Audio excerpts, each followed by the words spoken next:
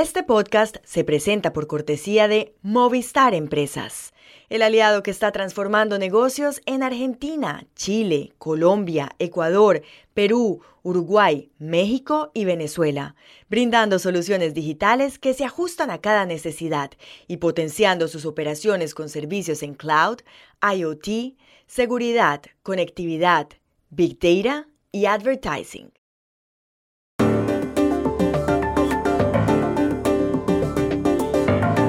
La detención el viernes en Caracas de la abogada Rocío San Miguel, directora de una conocida ONG, ha causado especial inquietud en Venezuela y en otros países. ¿Cómo se explica lo que está pasando? En México, la oposición pospuso ayer la aprobación de una iniciativa por la cual una reforma impugnada podría ser declarada constitucional con el voto de solo 4 de los 11 magistrados de la Suprema Corte. Hoy, los detalles. Un ex primer ministro neerlandés y su esposa, ambos de 93 años y con 70 de casados, han muerto cogidos de la mano luego de que se les practicara una eutanasia compartida. ¿Cómo se recibió la noticia en los Países Bajos? Hola, bienvenidos a Y esto no es todo, el podcast del Georgetown Américas Institute de la Universidad de Georgetown en Washington, D.C. Soy Juan Carlos Iragorri, desde Madrid. Soy Paz Rodríguez Niel, desde Buenos Aires. Soy Jorge Espinosa y estoy en Bogotá. Es miércoles 14 de febrero y esto es todo lo que usted debería saber hoy.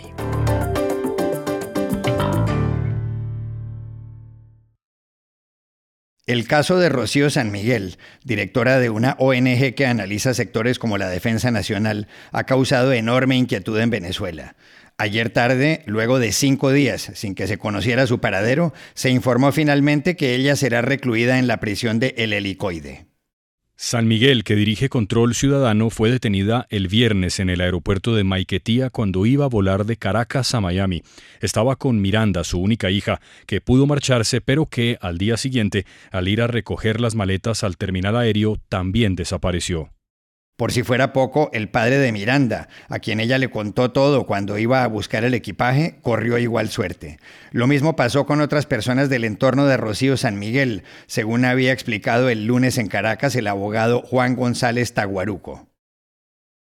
Nosotros en el decurso de la mañana también visitamos particularmente el Servicio Bolivariano de Inteligencia Nacional y la Dirección General de Contrainteligencia Militar, donde nos fue informado que esta persona que le informábamos, Rocío San Miguel, además, y es bueno que lo tengan en cuenta, preguntamos por Miranda Díaz San Miguel, su hija, Miguel Ángel San Miguel Sosa, su hermano, Alberto San Miguel, otro de sus hermanos, Víctor Díaz Paruta, el padre de Miranda, y Alejandro González Canales, expareja de Rocío San Miguel, y que aparentemente no damos con ellos, hemos tratado de comunicarnos y no ha sido posible. Preguntamos por ellos, sospechando que es factible que han sido objeto de un tipo de detención igual, y resulta que tampoco tenemos información sobre el particular. Nos dijeron que no tenían información ni de Rocío San Miguel, ni de ninguna de las personas que nosotros le hacíamos referencia en esta situación. Observen la gravedad de esta situación. Ayer en la tarde, el fiscal general de Venezuela, Tarek William Saab, informó que Rocío San Miguel será enviada a El Helicoide y confirmó lo que había dicho el lunes, que está acusada de alentar un golpe militar contra Nicolás Maduro y de instigar el asesinato del presidente. Todos los demás, salvo Alejandro González, fueron liberados. En Estados Unidos, el consejero de Seguridad Nacional, John Kirby, se había referido el lunes al caso y había dicho que Maduro debe cumplir los acuerdos que firmó con la oposición en Barbados en octubre y respetar a la sociedad civil. We are aware of reports that Rocío San Miguel and I think a couple of members of her family now have been taken into custody. We're deeply concerned about that.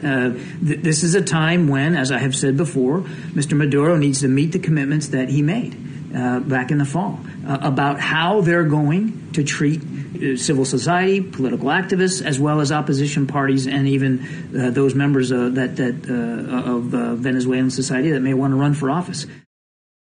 Rocío San Miguel es abogada y tiene 57 años. Ha formulado críticas al régimen chavista y también a la oposición. Sectores de la sociedad civil consideran que es una persona que ha estimulado el diálogo para que Venezuela regrese a la democracia. ¿Cómo se explica lo que está pasando con ella en Venezuela? Llamamos esta misma mañana al subdirector para las Américas de la ONG estadounidense Human Rights Watch, Juan Pappier.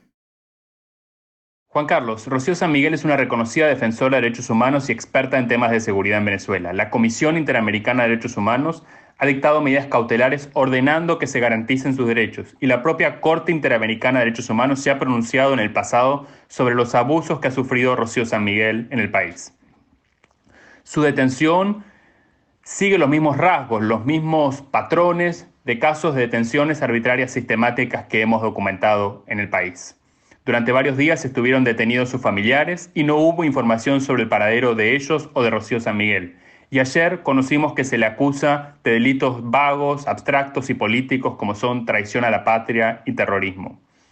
Este caso se da en el contexto de una ola de represión en Venezuela. Maduro ha llamado a desplegar la, entre comillas, furia bolivariana. Hemos visto ataques en contra de sedes de la oposición y detenciones o órdenes de captura en contra de miembros de partidos de la oposición, periodistas, activistas y defensores de derechos humanos. Además, el Tribunal Supremo de Justicia ha confirmado la inhabilitación de María Corina Machado, la líder de la oposición venezolana, para participar en las elecciones que deben realizarse el segundo semestre de este año. Es fundamental que toda la comunidad internacional pida la liberación inmediata de Rocío San Miguel. Esperamos que los gobiernos que han restablecido relaciones diplomáticas con Maduro, como son Colombia y Brasil, aprovechen ese acceso para solicitar de forma pública y privada, y junto con otros gobiernos latinoamericanos, que esta defensora de derechos humanos y experta en temas de seguridad sea liberada a la mayor brevedad.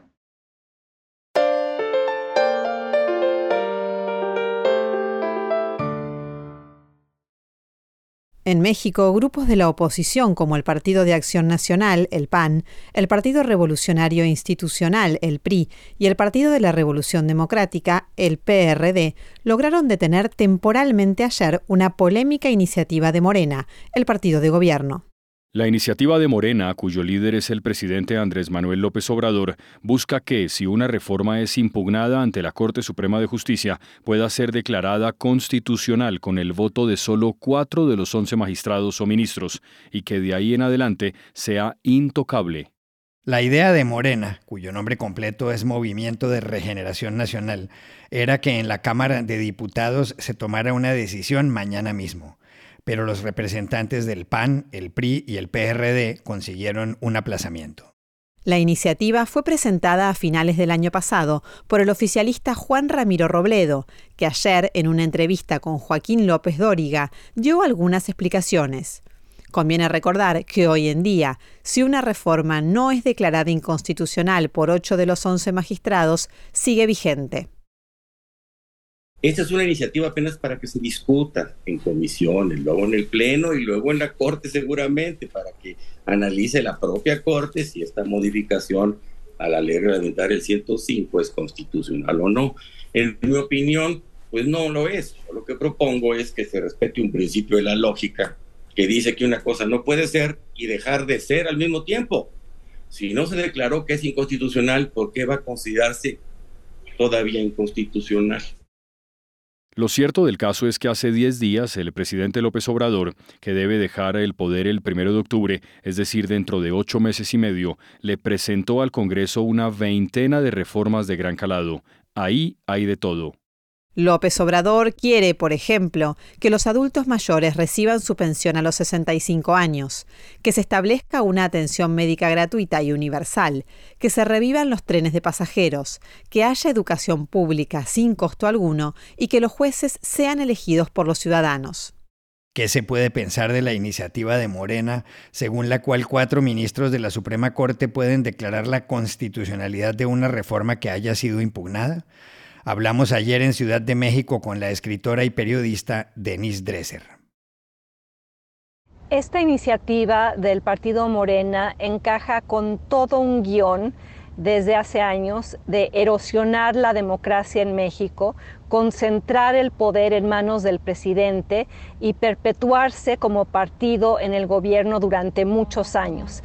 Es en represalia a una Suprema Corte que ha declarado inconstitucionales numerosas leyes aprobadas de manera mayoritaria por Morena, sin consenso, sin debate, muchas veces saltándose todos los requerimientos legislativos.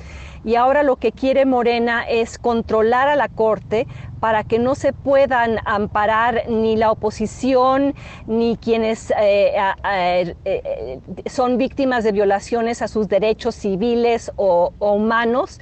No van a poder acudir a la Corte a encontrar protección a los abusos del presidente y de sus leyes, porque lo que se busca es precisamente que la Corte esté capturada y siempre del lado del partido mayoritario. Esto constituye una grave afrenta a la aspiración democrática en México y, como ya esperamos de Partido Morena, pues simplemente un retroceso más que nos llevaría a una regresión al viejo sistema priista del cual le tomó a México más de 70 años salir.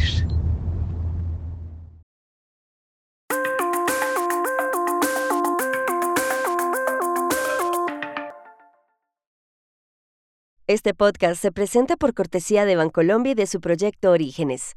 Esta iniciativa resalta la labor de hombres y mujeres que inspiran y que a través de la inclusión y la sostenibilidad han llevado bienestar y progreso a sus comunidades en el campo colombiano. En el banco hemos cumplido 148 años sincronizando nuestro latir con el corazón de un país que progresa de la mano de su gente, a la que acompañamos desde los orígenes. Bancolombia. El lunes, los Países Bajos se enteraron de una noticia conmovedora: la muerte, justo una semana antes, del ex primer ministro Dries von Acht y su esposa Eugenia, que fallecieron en su cama, cogidos de la mano, luego de que se les practicara una eutanasia compartida. Von Acht y su mujer tenían 93 años y 70 de casados. Él siempre se refirió a ella, incluso en actos oficiales, como mi niña.